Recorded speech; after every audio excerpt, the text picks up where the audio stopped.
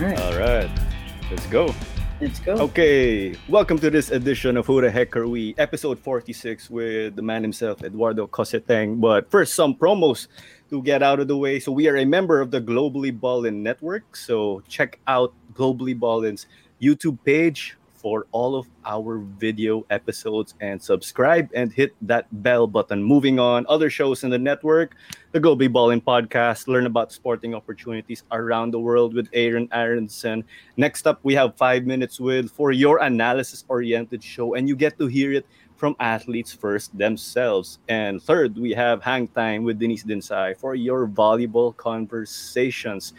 And last but not least, we have an eternity of basketball with Noel, Charlie, and Sid as you get to relive the golden era of Philippine hoops. And again, our episode is sponsored by Chops to Go.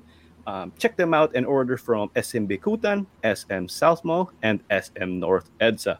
And last but not least, for our sponsors, we have Hiniluban, your delicious and healthy adlay. I feel healthy already just talking about it, Claudia. But anyway, let's bring in our guest, the first Filipino set to compete in British F4. And we got Eduardo Coseteng, of course. Let's bring him in. Hey, Hi, Eduardo, everybody. how's Hi, Hi, how's it going? Eduardo. how are you doing? Good, good, good. Can you hear us? All good? Yeah, everything's good. Okay, so how's it been over there in the UK? You know, we know that all of the countries have their different situations with the pandemic. And how's it there, of course, because you're about to start your season already, if I'm correct. Yeah, so the season starts at May 8th, I think the first round is. But yeah, in terms of the pandemic, it's been quite tough lately. But recently, I think they lifted a few things. School is now face to face instead of online, and yeah, you can eat at public restaurants now, just outside, not allowed inside. So we see some development. You guys are opening up.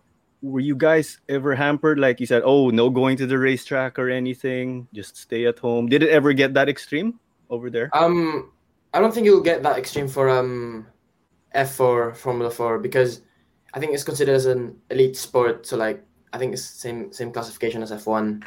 I could be wrong. I'm not really sure. But yeah, we haven't really been prohibited from testing anywhere for preseason. All right. Yeah. So basically, maybe for our friends who aren't really into motorsport, how it works is F4, F3, 2, and of course F1, the granddaddy of it all. Yeah, Am I correct? basically, yeah. Okay. Yeah. And then your team. Sorry, I forgot to ask you earlier. Is it Argenti? How do you pronounce your team's name? Yeah, that's correct. It's called Argenti Motorsport. Yeah. Maybe you could tell us how did you find your team? Did you go and show them maybe your karting highlights or anything? Did you do a tryout? Yeah, obviously, I emailed a bunch of teams, gave them a resume on my achievements in karting, try to book some test dates to see how the team is. I think I messaged all the teams, and I've ended up picking Argenti and another team and see which one's better. And I just thought Argenti was just more professional and more wanting to do good, basically. So yeah, I chose them. Before we get to you, Claudia, maybe getting in the meet, on how they stood out. Did you see maybe, oh, they have a certain style of running things in the paddock, on how they get their drivers to acclimatize to the systems? Is that exactly what got you to choose them, maybe, given all your options? You mentioned? Yeah, exactly. Exactly that. You know, I mean, if you're an F4, it's not like F1. It's not as professional, but that's just the mentality, you know. I mean, I think even if you're in F4, you should be as professional as possible. Yeah, it's just a good thing to do, really. All right. Claudia? So, yeah, Eduardo, I'm familiar with the F4, not F4, F1, right? Yeah. But I want to go back to how you actually started your racing career. I know your father, my generation, your father was an amazing race car driver. You know, Yeah. he started go karting, and then I think he was starting to race. I would watch in Batangas, Jody Cosateng, your father. Oh, BRC. Sorry. Yeah, the go BRC, ahead. exactly. Yeah, Okay. exactly. Yeah. And then because because my biological father, not my stepdad, but my biological father used to drive the Mustang. So the heavy cars, and before that was your dad would be driving, and I would always hear Jody Cosseteng. It's like amazing, and then suddenly we have you here, the son of Jody Cosseteng. So how did he influence you, or what was your drive? Is it something that you wanted to do when you were young? Well, I mean, obviously, as a kid, being a boy, you usually look up to your dad, as a father figure. And I was always at the racetrack, anyways. At BRC, at Clark, at Subic, all those tracks I was always at, watching my dad race. So I think it's only natural following his steps. I think he introduced me to karting, and I liked it and wanted to be like him when I was older. And here I am. Wow. And did you dream as well? Like, I want to actually win more trophies than my father. Competitive, eh? It was really like I wanted to be better than my dad. I just wanted to be the best that I can be. See how far my determination gets me. How far I'll go in motorsports. Yeah. And you started with go-karting. So how was it your first journey going into go-karting, the kart? How did it feel coming in then? From karting to F4, or from just from the karting? First time to start? Yeah, like, hey, I'm gonna be driving. Or were you given those toys when you were young, and the little? I don't think I remember. I think those really small electronic cars. Yes. It goes really slow. Yeah, I think I had a bunch of them. Yeah, anything with wheels, really, I enjoyed when I was younger. Okay. And then when you got into the first go-karting racetrack, what was going through your mind then? I forgot I think I started in a track in Pasig. It's called Boomland Kart Track. Oh, yes, Boomland. Yeah, and now it's just for rental karts, but not before. They used to have like national championship. But yeah, I remember just being really excited. I didn't really like braking in the corners. I usually just carried too much speed, and then slide everywhere and lose so much time. Yeah, I just really like the rush. You're in the need for speed. Yeah. Was there any race car movies that influenced you as well? No. It's hard to make movies quite realistic for racing. I mean, Drive to Survive is actually quite realistic from Netflix. Yeah, it's probably the most realistic series or movie out there. But yeah, not really. Why is that? It's different when it's on the movies. Of course, they make a little Hollywood. Yeah. I think it's more for people who don't really know about motorsport. The movie is usually for them rather than the people who actually know motorsport. So yeah. And then did you learn as well of the mechanics, getting into the engine? Because I have other questions prior to that. Because a friend of mine was also a race car driver, and he said knowing the in and outs of an engine will also help the car driver. Yeah, for sure. I mean, as a driver, I don't think we learn much about the engine. It's more on the kart setup. Once you get older, get more mature, be better as a racing driver, you learn what your driving style is, and you tune the car or kart to what you want. So giving it more front end grip or rear grip, the basics, things like that will definitely help you. Oh gosh, I have a lot more questions about race car driving and all that. But Clara, that's all you.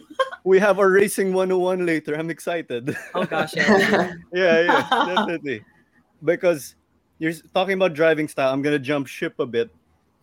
Drivers have so many different styles, like Alonso's been known for like his discarte of improvising in whatever situation he is.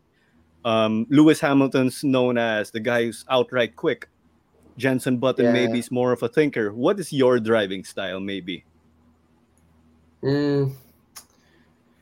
Maybe usually calm and composed. That's what I think. Really, really light with the steering wheel input.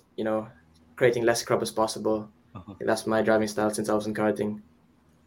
Now that you mentioned, I should have mentioned that guy's name, Nick Heidfeld, or like Jenson Button. They're known for being very chill in the tires and everything. But going back with your karting beginnings, because where did you study, by the way, when you were in the Philippines before jumping ship? Oh, I actually studied in Xavier School in San Juan City. Xavier. Okay, because you see that Yeah. there's basketball courts and there's the Yeah. football field. Yeah. But how did you settle into karting? Because you see, the court is right there, the field is right there. There's the Yeah. gravitational pull, and if you gotta go karting, it's normally in the countryside. So Yeah. how Yeah. did you? Let's say distractions, or how did you get these other sports out and say, hey, nope, it's gotta be karting? I mean, I played a lot of basketball and football when I was younger before I started karting. Once I started karting, I kind of didn't really lose interest, but I think karting caught my eye more than the other sports really. So I kind of had to give up the other sports and like basketball and football to pursue more sports. So was it a thing like maybe you were karting maybe every other week and juggling your other sports? How did it work?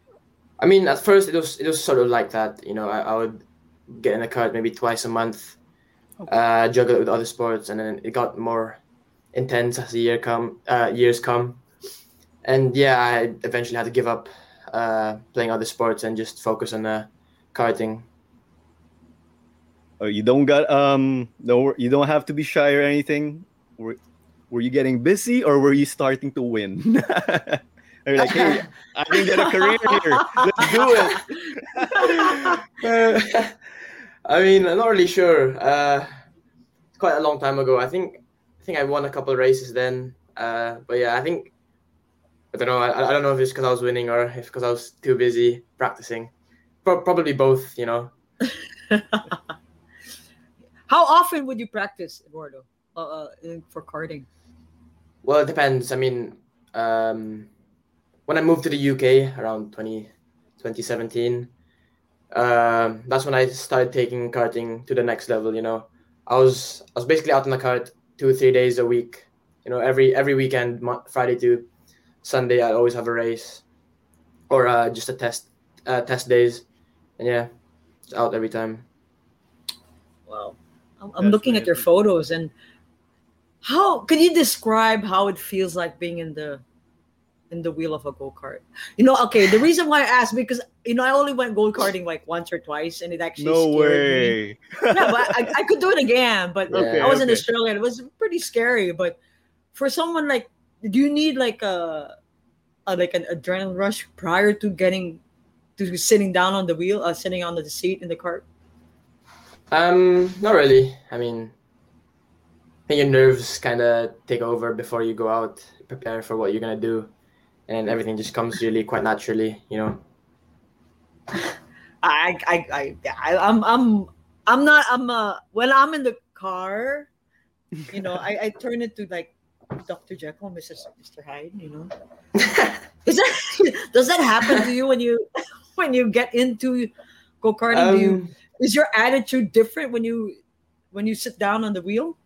Yeah, definitely. I mean, before you go out, before like the finals in a race or something, you have this switch where you just change your attitude. You know, you're more focused. Just getting in the zone, things like that. Really, yeah. Getting in the zone. I want to ask what your ritual or pre-race Yeah. pre-race rituals. I usually I don't know. I get my earphones on. You know, play EDM. I actually listen to EDM before I go out. Yeah, yeah. Just gets me pumped up. You know. Yeah. Then I do a bunch of skipping ropes, stretch. You know, basic stretching. You know. Yeah, that's it really. You know, sit down with my mechanic, have a chat, just to calm myself down before the race, and yeah. Nice. Okay, Claro. Speaking of this approach with karting and all the things you're doing, and then you're transitioning to a formula car or a single seater, did you have to change it up, or can you still do the skipping ropes and everything before hopping into your F4 car? Because we see some F1 drivers doing all sorts of things, juggling and skipping rope. Did Yeah. you change it up from karting Yeah, I to didn't really, single seater? I didn't really change anything. More just added stuff, you know. I do some neck warm ups, so someone would push against the side of my head or the back. I'll just press against them, you know, just for a neck training, just for warm up. More skipping rope again, juggling, reaction tests with tennis balls. You know, my engineer would hold the balls Yeah. like this, and he would drop one without telling me, and I sort of have to catch it, train my reaction time to make sure I'm sharp before I get in the car. Yeah.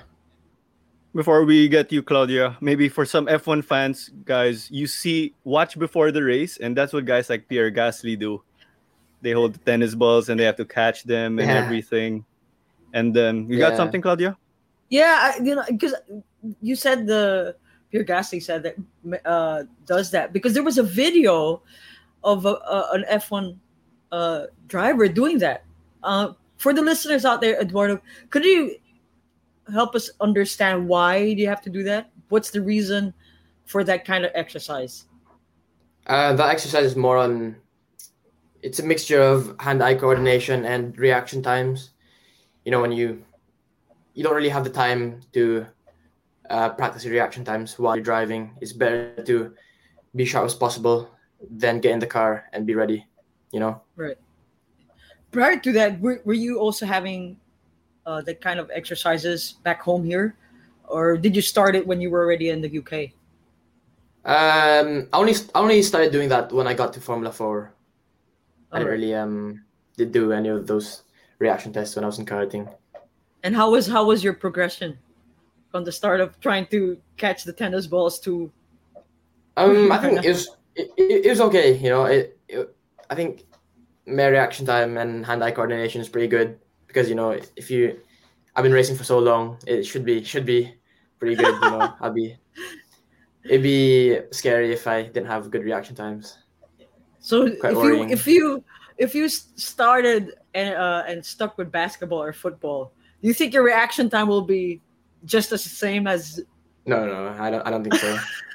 No, Yeah. it would be different. No, different set of skills, eh? Yeah. Yeah. Okay, Carl. There's such a big responsibility in racing because you're driving a faster car every time, so you have your reaction skills also, I guess, to protect you and everything and to be competitive. But we want to go with your journey. Maybe did you have to pick up any wins in the Philippines to say, oh hey, I can make it to the big stage in Europe? We have a picture over here. I think you're in the podium in Macau. How was it? Did you have to rule like the local competition at first before making your way to say, oh hey, some UK teams can actually consider me and make that big jump? Because I know that you continued your karting in the UK. Yeah. I mean, when I started competing nationally, I always wanted to compete in around Asia, but my dad wasn't really keen on me competing around Asia until I started winning. So he kind of took it as when I won in the nationals, I'll go to Asia, and if I win Asia, I'll go to Europe, and so on and so forth. You know, I kind of had to, bit of a cheesy word, like conquer every country, every region I go through first, and go higher and higher every time. Was it ever in your head like, oh, I gotta win this because if I don't win here, they're not gonna let me progress to the Asians? And then when you were in the Asians, were you like, oh, I gotta win this because this is the next step to Europe? Was that ever in the back of your head, maybe, that, oh, my career depends on this? Because I know that it's so results oriented. You gotta finish in the top. Yeah. I mean, not really. No, I just try to win every race I've entered. You know, I didn't really think about what was next. I just thought about what was ahead of me, like the race that weekend. So one step at a time, and that seemed to get you really far. I'm really curious though. Did you recall maybe your first title? Maybe was it the first tournament you joined maybe and said, hey, I think we're here to compete. We can really finish in the top and not just come up with numbers. I don't think that was my attitude because I was quite young then, you know. I don't think a 9-year-old would be like, hey, this is something we would do when we get older. You know, I think, not really sure. I think maybe my first podium in Asia. You know, I think that's when I was. Well, I don't know how old I was then, but yeah, probably my first podium in Asia outside the Philippines. Probably when I thought that we could do really well in this championship. You know. Of course, you step up from Philippine level to the Asian level. How was it? Maybe how was the level of competition much higher for you? Yeah, it was. I was overwhelmed how good they were. You know, from 10, 15 people on the grid to like 30 drivers on the grid. A lot tougher. You know, a lot more. They all wanted more. You know, it's tough. You know, my first year I wasn't even in the top 10. You know, I was struggling to get into the top 10, and I've progressed to the next year. And yeah. What was it maybe because that allowed you to progress the next year other than the learning experience? Did you see like, oh, I saw this driver doing this to me, so maybe I can improve in my braking maybe, or my exit? It's just that basically. I mean, you can't really learn how to beat the other drivers rather than learning from them. You know, you kind of have to learn what they do and then add a bit to what you think is right in order to beat them. So yeah, I think a year of racing with them, racing around them, helped me learn quite a lot and develop me as a driver. And the next year I was ready for the championship, you know. Okay, so I forgot to ask this earlier, but Go ahead. I heard that there were rivalries. I made one. Wow, I think I visited Carmona once and got to borrow a cart. And they said that there was a rivalry of Marlon Stockinger and that's Guidicelli. Did you have any rival? Yeah, I heard of the rivalry, yeah. Did you have your rivalry like that? Like the guy ended up becoming your close friend or something like that? Before we get to you, Claudia. When I was in cadets, I was like maybe 11 years old. There was this Australian guy who lived in the Philippines. He was really good. Yeah, he was probably my first rival. It's always me or him winning the races. You know, he was a year older than me with a year more experience, and that's quite a lot if you just start. You know, but yeah, he was my rival. Then his name was Flynn Jakes. I don't know if you guys know him, but yeah. That's a cool name. Perfect, Claudia, to segue because you are Australian after all, right? Yes, yeah. So I lived in Australia for 10 years, and there's several Australian drivers and all that. What, like, I want to actually go back to your dad because he was the one I watched. Was he strict when you started go-karting? Yeah, in he terms was of really like strict. your braking, right? I mean, I think in terms of the driving, I think he kind of let me do did my thing, you know, like because the style back then compared to now is different. You know, karting's involved with a lot of technology, and you know, technology always develops every time, and the driving style will change due to that. And yeah, so he kind of left it to the mechanics, the coaches, to tell me how to drive. He's more strict on like you know, as a kid, you'd always want to play with your friends, you know. And there's many kids at the track to play with. Yeah. And yeah, he kind of always got mad when he caught me playing like football with other kids at the back of the track. He always tell me to sit down and just drink water and do nothing, you know. Oh, really? Yeah. He wouldn't even let you touch a football. You might like literally just the fact that I was in the sun walking or running, you'd get mad and tell me to come to the pit and sit down. Oh my gosh. Yeah. Well, it worked. It worked, I guess, because you were probably speaking to all the mechanics and watching what was happening. For sure. Yeah, for sure. I mean, as a kid, you don't really understand why you have to rest. You know, what's the benefits from staying rather than playing with your friends. But you know, it's what a kid does. You know, at a young age, you just always love to play. Did you ever sit in the passenger seat when your dad was driving? How was he driving on the road, and how was he when he was on the racetrack? Actually, in the road, he's never actually gone past the speed limit. Every time I was there, at least. Yeah, he's never really broken any rules. He's quite calm when he drives. But yeah, I'm not sure if I been in the passenger seat when he was racing. I think I have. Not really sure. I was too young to remember, you know. Probably some pictures would remind me if I did or not. That's right. So you're in the UK now. Yeah. Tell us more what you're actually doing there aside from your driving. How's the life there? Yeah, I'm in a boarding school right now with in Cambridge. Um, I have to finish this year and do one more year, and I graduate to uni. Nice. Yeah, it's not a lot of things I to do here because the reason why I moved to the UK is purely just because of racing, not anything else. So yeah. Well, at least one more year. You have your university set up on which university you want to go to? Not yet. No, I think.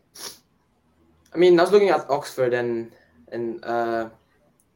university in London, but I think for now, I think maybe I have to pause uni.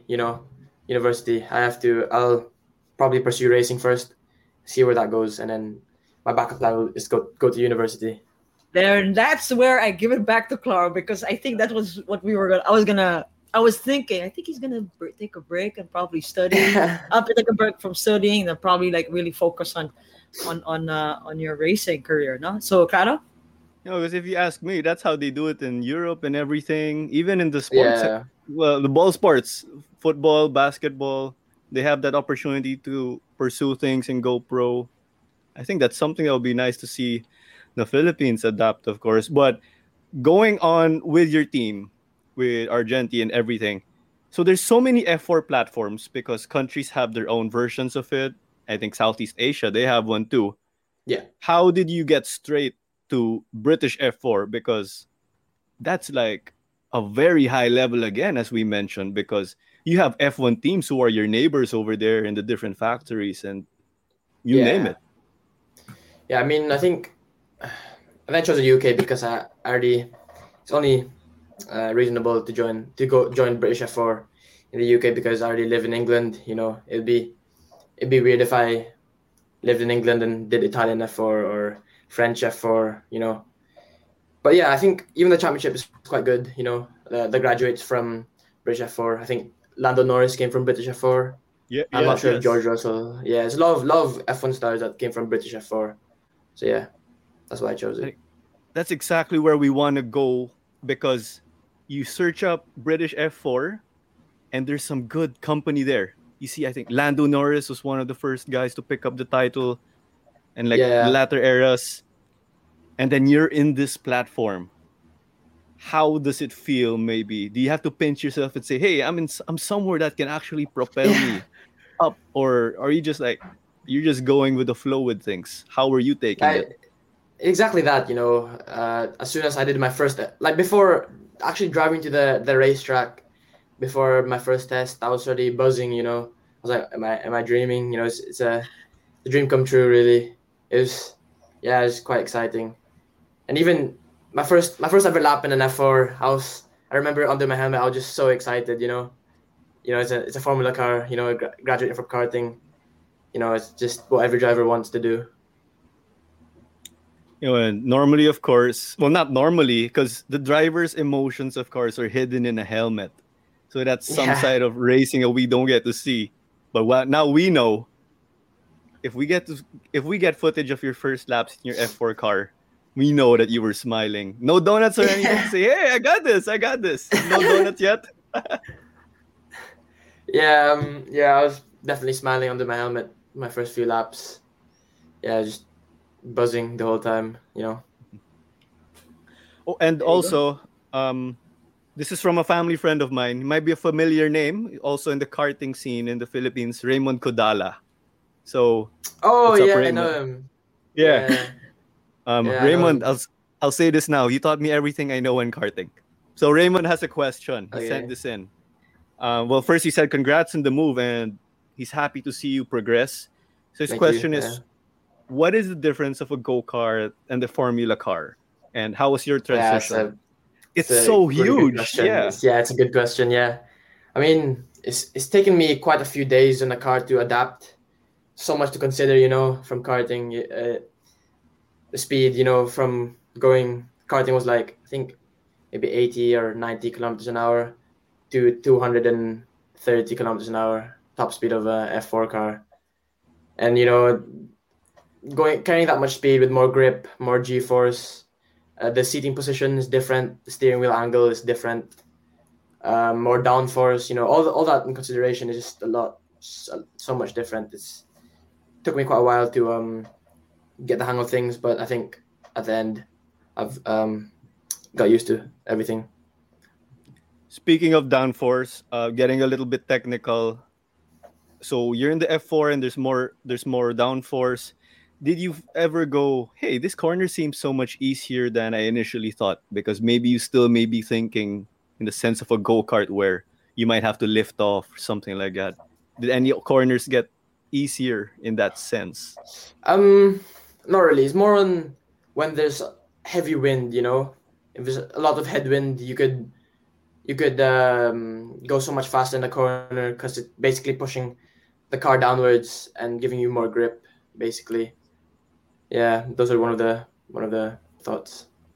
Before we get to our first pit stop or our commercial, one thing is, how was it balancing the throttle maybe, because that's a lot of horsepower there. I think if you don't get things right in, let's say, Filipino terms, making it timpla, you might get some wheel spin in the back. How was that maybe in finding that right groove in the throttle? I think my first test, I thought there's so much power than the car actually had, but it's actually such an underpowered car. It's not a lot of power in the car. You could actually just slam your foot on the gas pedal coming off the corner. Full send. Yeah. Claro's a carter. You're a carter, di ba, Claro? Well, medyo nakakaya naman my credibility now, Claudia.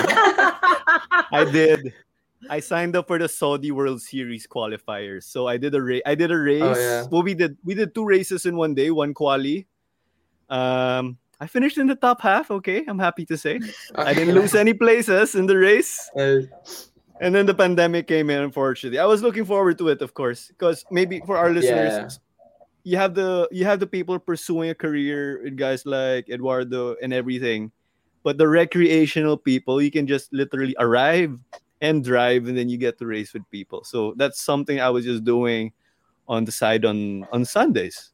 So anyway, Claudia, let's get on with our quick break. We have our pit stop here. So episode 46 of Who the Heck Are We? And check us out. We are on the YouTube page of Globally Ballin'. Subscribe and hit that bell button. And we carry on again. Check out our sister shows. We have the Globally Ballin' podcast and learn about the sporting opportunities around the world with Aaron Aronson. We also have 5 minutes with For Your Analysis, as you get to hear it first from athletes themselves real quick. And we have Hang Time for Your Volleyball Talk with Denise Dinsay, of course. We had some great guests. We have Ayel Estranero as one of the recent ones. And last but not the least, we have An Eternity of Basketball, where you again join Charlie, Noel, and Sid to learn about the golden era of Philippine hoops. And again, thank you very much to our sponsors, Chops to Go. Get your tender, yummy chicken chops with crispy chips. Check out their branches in SM Bikutan, SM South Mall, and SM North EDSA. Last but not the least, Hiniluban, get your delicious and healthy adlay from them. Anyway, let's carry on back. That was too long for a pit stop. We lose a race. Yeah. I have a question. Go ahead. I want to go back to the difference between the F4 and go-karting. In go-karting, do you have pit stops? No, not at all. No, we don't. There's no pit stop. And now F4, you do have. No, there's no pit stop as well. None as well. Okay, now see, this is where I have to learn about the difference between the F1, F2, F3, and then F4. So, but with your F4, Claro will be able to help me with that one. But with go-karting, do you also have a team with you, like your mechanics? Yeah, definitely. And then, how important are they? Can you bring them to your F4 team? No, I don't. Not really. I mean, they kind of specialize. The teams in karting kind of specialize in their area. They specialize in karting, and the F4 team specialize in F4. So you can't really bring them up. What are the main differences in terms of the mechanics or then the background of I mean, in F4? It's more on the differences in staff roles. You know, in karting you had the data man, driver coach, team manager. You had the engine man. You had the mechanic, and then in F4 you have mechanic as well, data coach as well, driver coach. You have your manager, and the only new thing is engineer. You have a engineer set to a driver, so they usually do a motorsport engineering course in university, and then get a few years of experience in Formula 4, and yeah. Wow, so there's a bit of adjustment in terms of also managing your team or speaking to them, no? In terms of your Yeah. Yeah, for sure. How was the transition there? Yeah, it's hard, you know, because you're not really familiar with the car. You don't really know what the car wants yet because you're not too familiar with it. So yeah, it's more on them telling you how to adapt to the car, like how to drive it, basically, what the car wants, and you kind of get those tips and come up with your own conclusion, and then you give them your feedback and see what you feel, and he'll come up with something. Your engineer will come up with conclusion whether it's car setup related or whether it's just my driving related, you know. Ooh, wait, before I head to you, Clara, because that's a good thing that you said. So there's also a difference between the way the car is all about, the in and outs of the car, and the driver itself, right? Yeah. Can there be a mixed match? Like the driver is not good for the car, or the car is not good for the driver? I mean, I think all drivers, if all drivers had the same setup, I think they would be close to each other, you know? But sometimes some driver styles like maybe more front end, or they like more understeer, and that will help them be faster around the ultimate lap time. So sometimes you have to do tiny tweaks with the car to make it, you know, one with the driver and the driving style.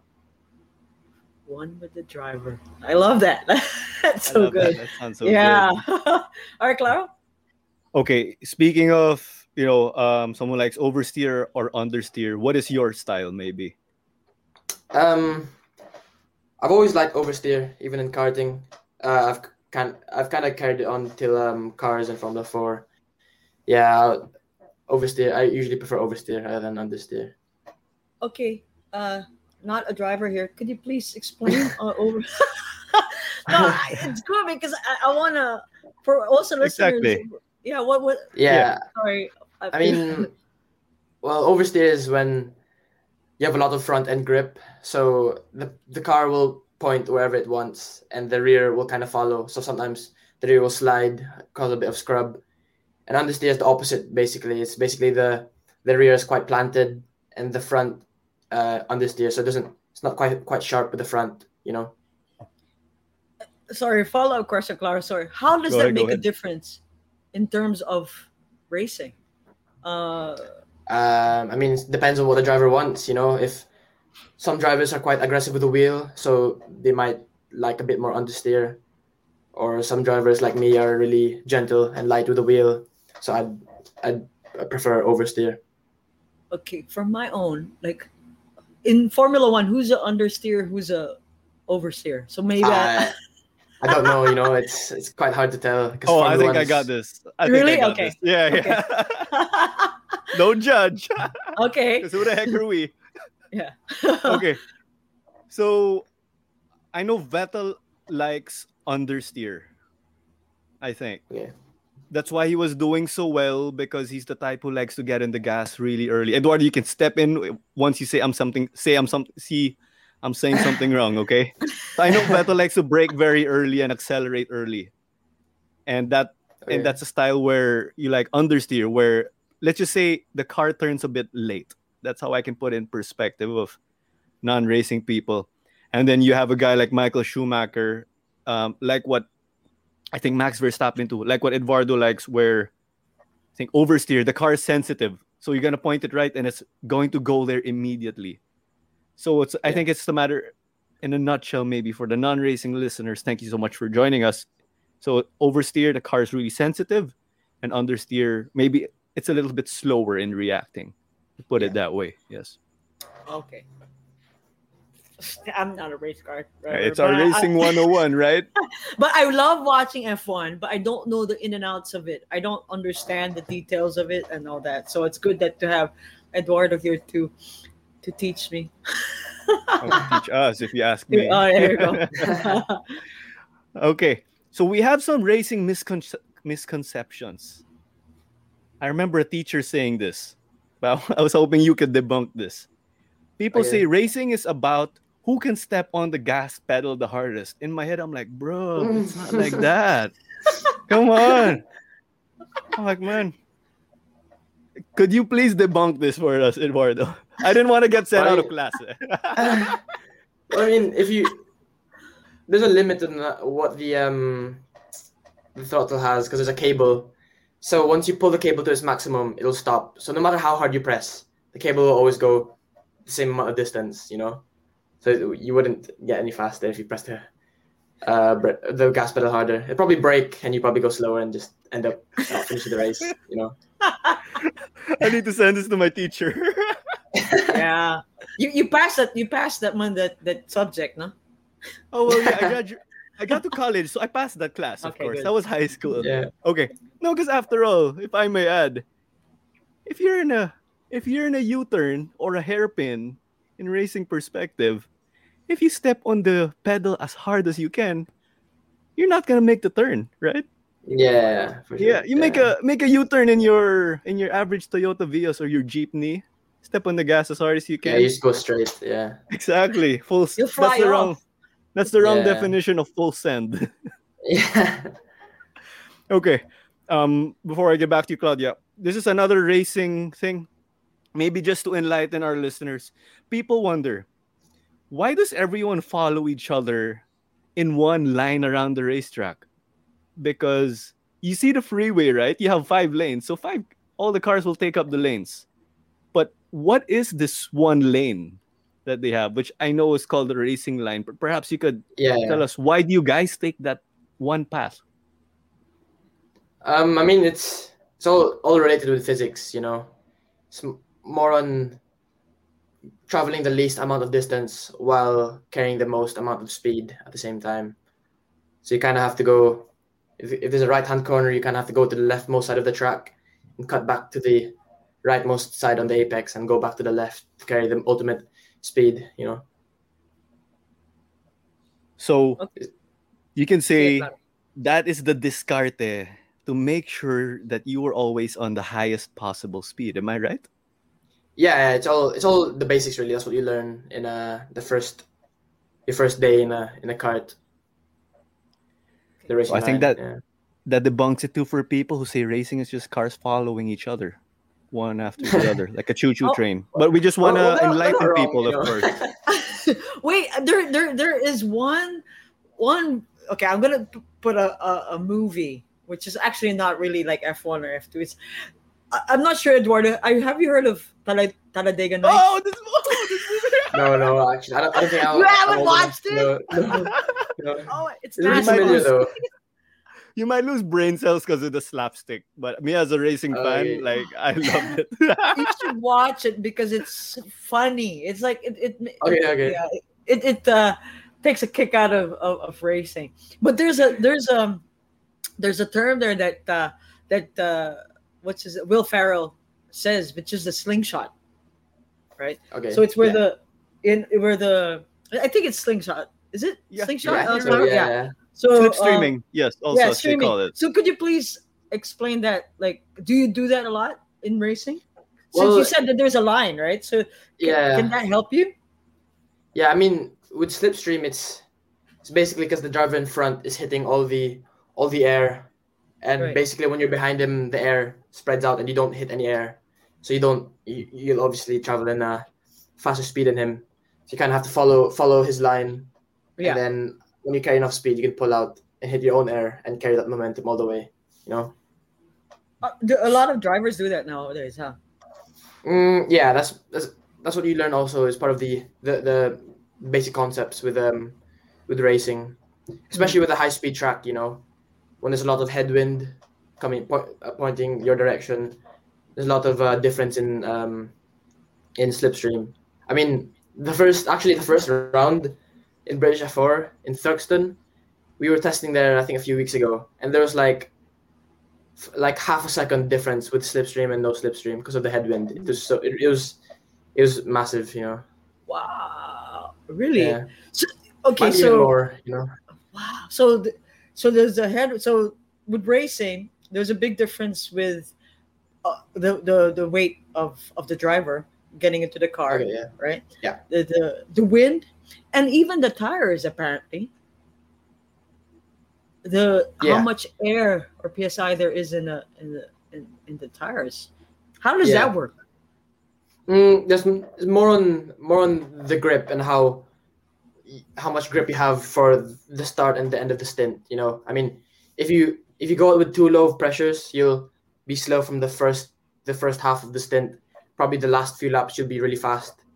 If you go out too high, you'll be really fast for the first 5 laps, and you'll be really slow for the next. So it's up to the teams to adjust to the abrasiveness of the track, the temperature of the weather, how cold it is, the temperature of the track as well, and yeah, they make sure they try to make your grip. Yeah, it's a lot. That's why that's why the racing driver doesn't they don't calculate that stuff. You have an engineer do it for you.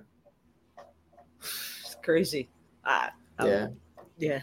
But All right. maybe before we wrap up our Racing 101, got 2 things. What is the proper way to warm up tires? Because when I'm driving a kart, I just go left and right, and I step on the gas for some spin, and I don't even know if it helps or if I'm doing it right. But what is the proper way maybe to warm up tires? Yes.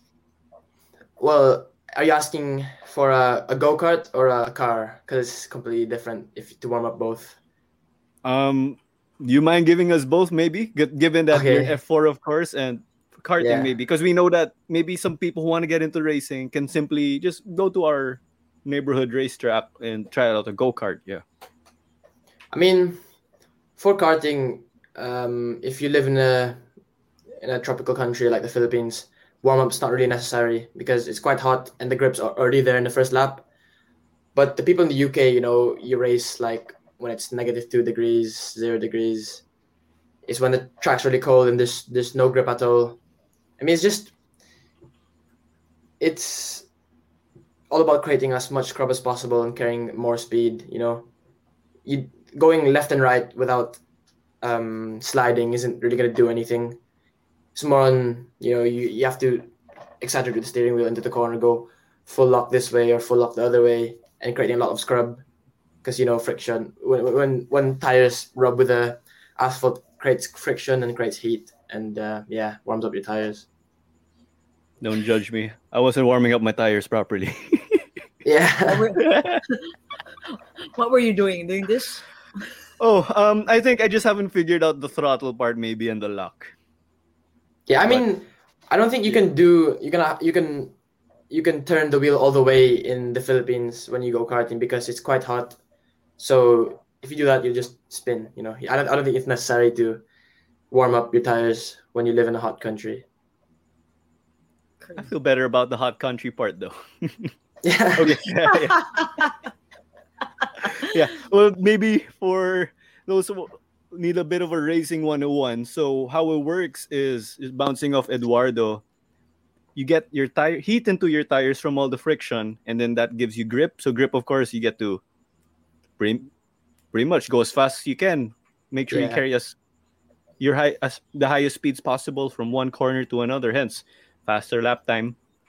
Like what they say, if you ain't first, you're last.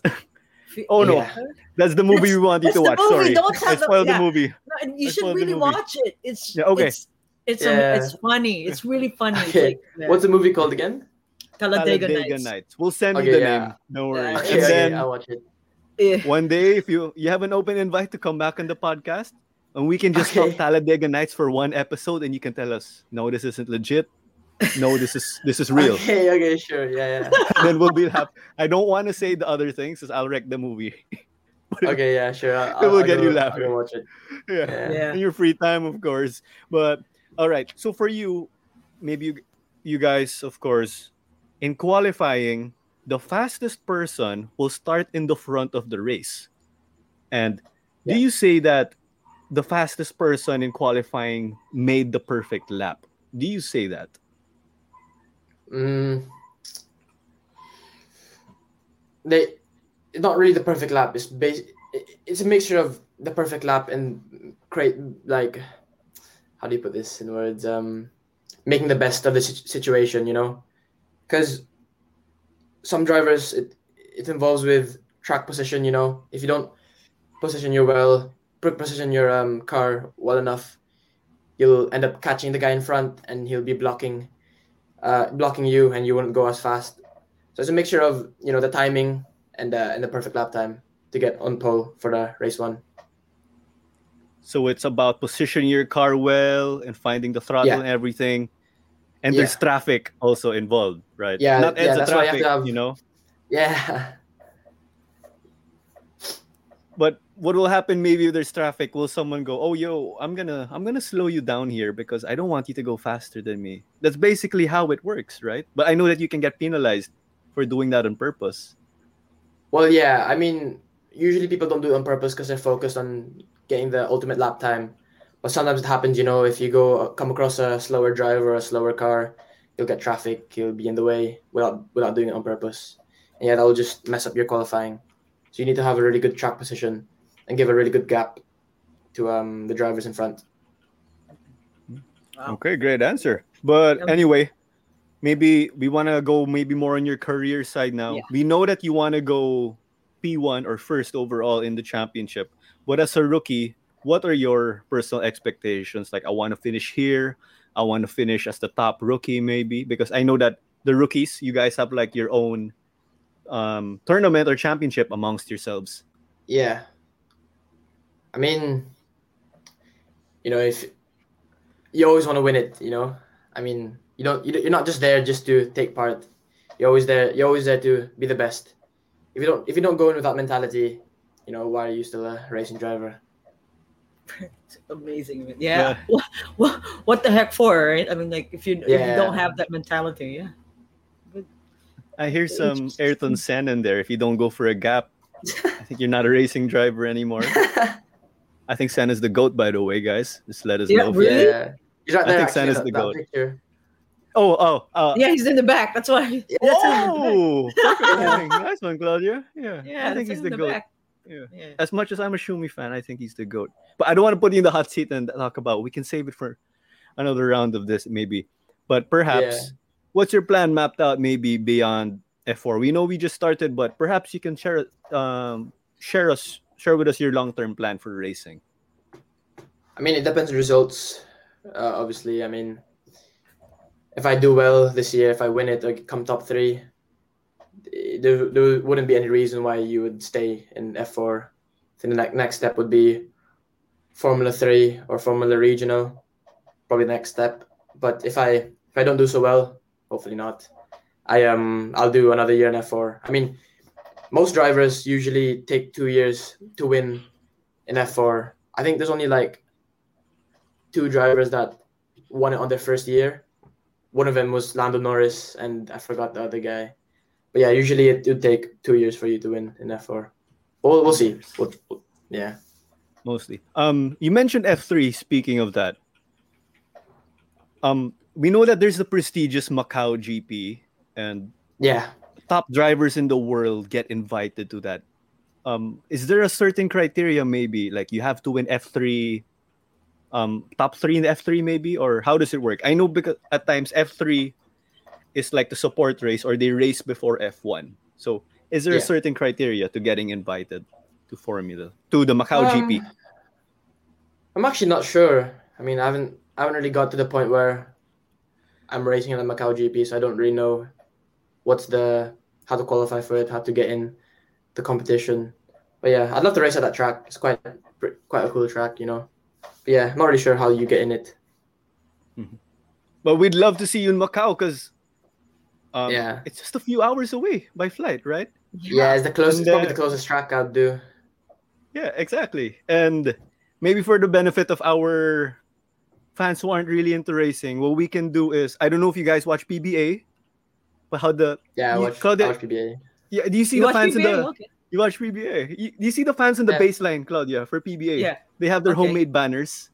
Yeah. And then they trash talk the opponents. That's what the Pinoys can do. We'll do that in the first heavy braking zone in Macau. It's not turn Yeah. 1. I forgot the name. I forgot the name of turn 1. It's a 90-degree right-hander. So 90-degree? Isn't that too? Isn't that I think too? it's a 90-degree. Isn't that too like sharp? No. Too sharp?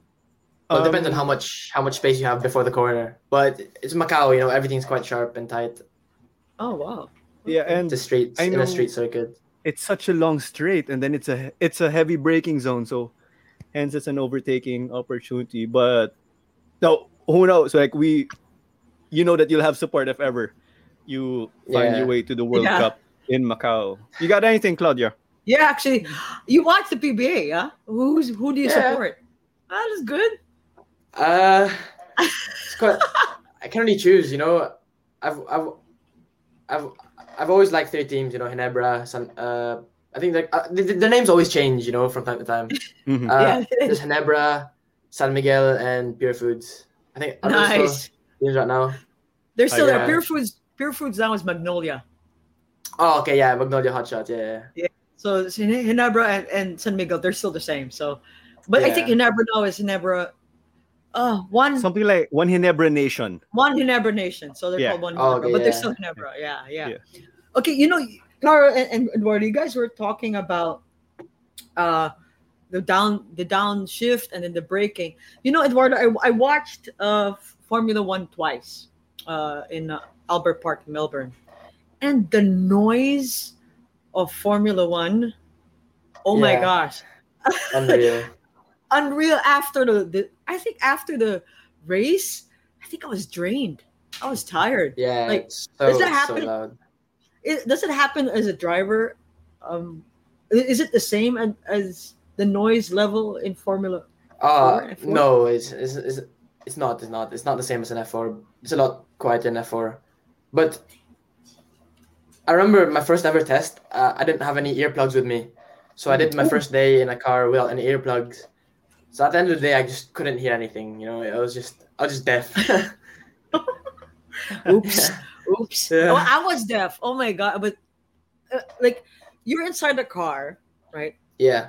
How does it feel? Are you, because in go-kart, I may be wrong, you feel like there's a lot of space, right? Yeah. In F4, is it the same, or are you in a No, tight? you're like in a small tube, a small box. It's Do you feel like- it's pretty tight, claustrophobic. Yeah. Not really. No. Wow. I mean, your spatial awareness is different from karting, but you just get used to it. Yeah, because in go-kart you see everything, huh? Like in the side. Yeah, it's different. In a F4, you have to use your side mirrors. That's one thing as well to consider. Oh right, because cards don't have side mirrors. Yeah, you can just You look back, and right? you can see. Yeah. Sorry, can I add? Are you supposed to look back? Yes or no? Because there was a guy who overtook me, and we were having a good chat about our battle. He said, "Oh, you're not supposed to look back because when you were looking back, I was hiding behind you, and when you looked forward, I snuck up on you and I got you." Are you supposed to look back, or how does it go? So basically, you try to refrain from looking back as much as possible in karting, because when you look back, you don't really know it, but you get thrown off. Your focus isn't really quite there because you're worrying from the guy behind you rather than the guy in front of you. But when it comes to the last few laps and you're defending, you have to look back because you need to know where he is. So you need to cover the position where they are. But you try to refrain from it because it will slow you down, even without you noticing it. I guess that answers it. I'll tell you if I get to hold back the guy next time. Claudia, you got something? Before we go, I think we're almost in the 1 hour Yes. mark. Could you tell us a short description of the differences between F4, F3, F2, and F1? I mean, every step basically has more aerodynamics and more power, basically, It's just basically, it's like just leveling up every time. Just more of everything, more grip, wider because you have wider tires, more you get more power, so you go faster, more downforce because of the aero. So yeah, every time you go up to F3, F2, and F1, you just just more of everything. When does the pit stop come in? I'm not sure if they do F3, but I think they do F2 and F1. Aren't you excited? Not so sure about F3. Well, not really, because if you do pit stops, that's probably because the race is long. I think short races are better because it's more intense. Oh, why is that?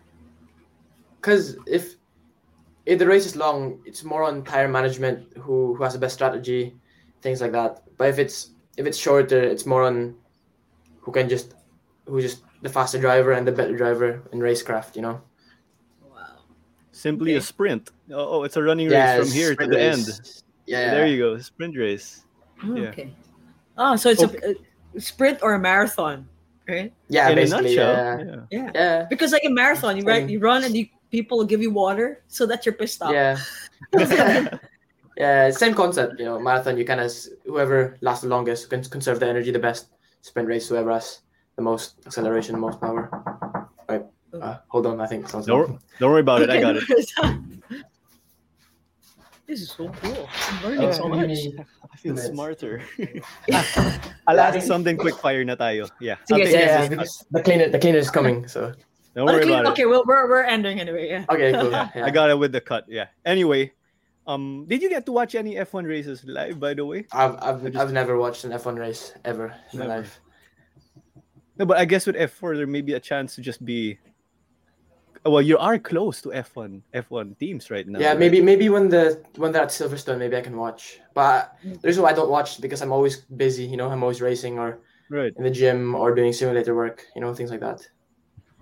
And how is it? I think maybe you guys have any next door neighbors being in the UK because F1 teams are based there. Like I think you said, Racing Point is a neighbor of yours.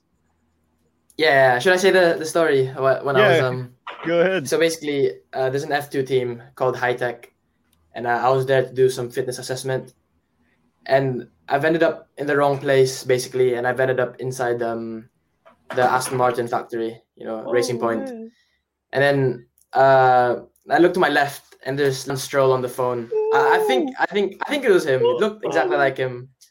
But yeah, it's pretty cool. Yeah, that can't be Vettel. Vettel's Calbo. He shaved his head. Yeah, you can't be Vettel. He had loads of hair, so okay, must be Stroll. It's gotta be Lance Stroll. So okay. Anyway, let's carry on with the quick fire round. You can just answer straight up. No need to explain. Some guys give unpopular answers and the feel to explain, but it's just quick. Other than your dad, who is your racing idol? Leclerc. Oh, Charles Leclerc. Charles Leclerc. Oh, okay. Ferrari man. Okay.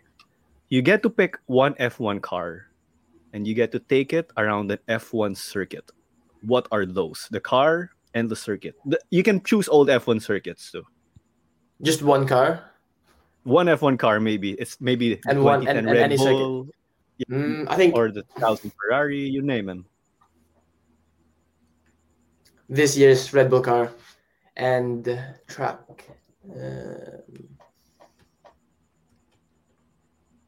quite hard. There's a lot of good tracks, Mexico, maybe. Mexico's quite a good track. Mexico. That's a fun track in the video game too, if you ask me. Yeah, it is. That's all my experience. Yeah, same. Okay. Hey, it's a fast track. Yeah, it's good. Yeah. Okay. The thing you miss the most in the Philippines, other than your family? Food. Ooh. Any specific dishes or anything? Like my favorite's kare kare and surprisingly ampalaya. I don't know why. I just like ampalaya. What? Yeah. What? Hey, everyone has the exact same reaction, You like ampalaya? Yeah, it's the best. It's so good. Oh my god. Okay. Okay. My last two before Claudia. Your favorite restaurant. It can be the Philippines. It can be over there in the UK. So hard. I don't know if you heard about it. It's called Kaya. It's a Korean restaurant in the Philippines. Korean restaurant. Yes. Yeah, in Rockwell. Yeah. I used to go there every time because of I used to play in the arcade quite a lot when I was a kid, and I would just eat there every time. In Time Zone? On the Yeah, Power- in Rockwell. I think it's In Power Rockwell, yeah. Station in Rockwell. We have a similar childhood in that sense. Power Yeah. Station. Okay, favorite restaurant, and then let's say you get to bring 3 racing teammates to. Let's say there's Eat All You Can Kaya. You can choose any of your teammates from Philippines, all the way up to your time now in the UK. What teammates to join me eat in Yeah, Kaya? 3 teammates. So that's 3 plus you. I don't know. I don't know. It's quite hard to choose. I think just myself. I'll just eat by myself. all the food is his. Yeah. That's the None, best. none of them can have it. Yeah, it's all mine. All his. That's right. There you go. Okay. That's the most Alright, unique my- answer we've had. Go ahead, Claudia, with Yeah, your I quick love it. I fire love it. before we Alright. end. I think I only have like 2 or 3. Sige. Okay, first one. You're in the Formula One. Who would you like to race against? Michael Hamilton. Schumacher. Yeah, Michael Schumacher. Oh, sorry. Yeah, Yeah, wait, Michael Schumacher or Lewis Hamilton? Hamilton. Oh, Yeah. why? Okay, this is different. Why? Well, it's hard. I think the things that separates them is in terms of driving, because the car is different. You can't really tell who's better than who. But I think, yeah, it's just Hamilton's there recently who has more achievements than him so far. I think so. Maybe it's All beating right. him would be good. Actually, second- funny story. Go Okay. ahead, go ahead. My school right now. I think Lewis Hamilton went to this school. Oh wow. Really? Yeah, I didn't join because of this. I didn't join the school because of Hamilton joined. Uh-huh. They just told me like a month after I enrolled to the school. I was like, oh, cool. Nice. Well, there. Hopefully, you follow his path to Yeah. F1. Yeah. Yeah. Right. Okay. My second one. Today, if you were to race F4 or go-kart against your dad, who'll win? What? Yeah, actually, but You. the last time I raced against my dad, he beat me by 0.001 in a No qualifying. way. Yeah. you were It was a long close time in ago. the It's like, finish. yeah. No way. It was qualifying only. They didn't allow Oh. like real racing. I get it. Time Yeah. time trial, yes. Yeah, okay. Zero, Alright, zero, hold on. zero, Hold on. All right. No problem. No problem. Okay. We're almost ending. 001 hurts. No, mate, just That 1 hurts. minute. It's Yeah. like a photo finish, no? Okay, Yeah. cool. Yeah. Yeah, okay. Or if it's same time, Claudia, whoever set it faster. Yeah. It's like the Ferrari versus Ford. Remember? Yeah. Yeah. Pretty much. Okay, Right, I have like 5 more minutes left. Okay, Okay. yeah, we'll finish up. So Claudia? we're done. Yeah, that's my Oh, okay. that's my quick. Cool. Yeah. Okay, this- so to wrap things up, Eduardo, perhaps you have a message to your sponsors, your family, all the people who've been supporting you until this point. And we know you're about to kick off or to start. So Yeah. maybe you want to invite Pinoys to support you. Where can we watch your races? If ever, we'll share a link. Yeah, so basically thank you everyone for watching. It's been a pleasure guesting at the podcast. I'd like to thank my parents and all my sponsors, Petron and Autoplus, helping me since I was very young, probably one of the biggest reasons why I'm here today. And yeah, you could go follow me Instagram and Facebook and Twitter at Eduardo Cosateng. Yeah, that's it. All right. You're on mute, Claro. Oh, sorry. Here's one thing before you guys sign cards like the F1 drivers? Because if you do, I think we will soon. I'm not sure. I'd love to get a card because you'll have good company if we get a card. You'll be with Lewis Hamilton, Michael Schumacher, and Michael Lexon sign cards. Alonso, Yeah. Vettel, they're all there. Okay, I'll go make one. That'll be awesome. Send it to us. Yeah. No pressure. Yeah, sure, Eduardo, sure. thank you so much for Yeah. joining us. We'll Thank just you. put you backstage as Claudia and I will wrap up. We wish you all the best, and the Philippines will be behind you, no doubt about that. Thank you. Yeah. It's been an honor guesting at your podcast. Thank you for having me. Thank you so again. much. Right. Okay, so that was a great episode, Claudia. We go racing 101, and we have a Filipino representing the Philippines in Yeah. Europe, and that's like top level racing, of course. What do you Yeah, think it about is. this episode? Yeah, and I'm pretty excited. I want to actually watch his career. Hopefully, he rises up to become just like what Lewis Hamilton. I'm not really a Lewis Hamilton fan, but the fact that you know we have a Filipino in F4, hopefully gets to F3 and F2, and then first Filipino in F1. Well, if we have any Pinoy who races like Lewis in top level, I don't mind. I don't Yeah. mind at all, right? I mean, Lewis, people say, "Hey, Lewis is just gonna win anyway," but hey, why not, right? If it's a I know, Pinoy, right? of course. Anyway, let's get on to wrap up with our commitments, of course. So again, Who the Heck Are We is a member of the Globally Ballin Network. Our episodes are available on video. Check them out on the page of Globally Ballin. Subscribe and hit that bell button. And check out our sister shows, the Globally Ballin podcast with Aaron Aronson, where you look at sporting opportunities around the world. We have 5 minutes with also for your analysis-oriented show. Hear it first from the athletes themselves. And then we have Hang Time for your volleyball conversations with Denise Dinsay. And last but not the least, we have An Eternity of Basketball, where you relive the golden era of Philippine hoops. They've had guests from the likes of Tim Cone all the way up to Norman Black. And again, Who the Heck Are We? This episode is sponsored by Chops to Go. Check out their branches for your chicken chops and chips in SM Bikutan, SM South Mall, and SM North EDSA. And last but not the least, your delicious and healthy adlay from Hinuluban. Hinluban, rather. Check out their social media pages again. And that does it for the show with Eduardo Cosateng.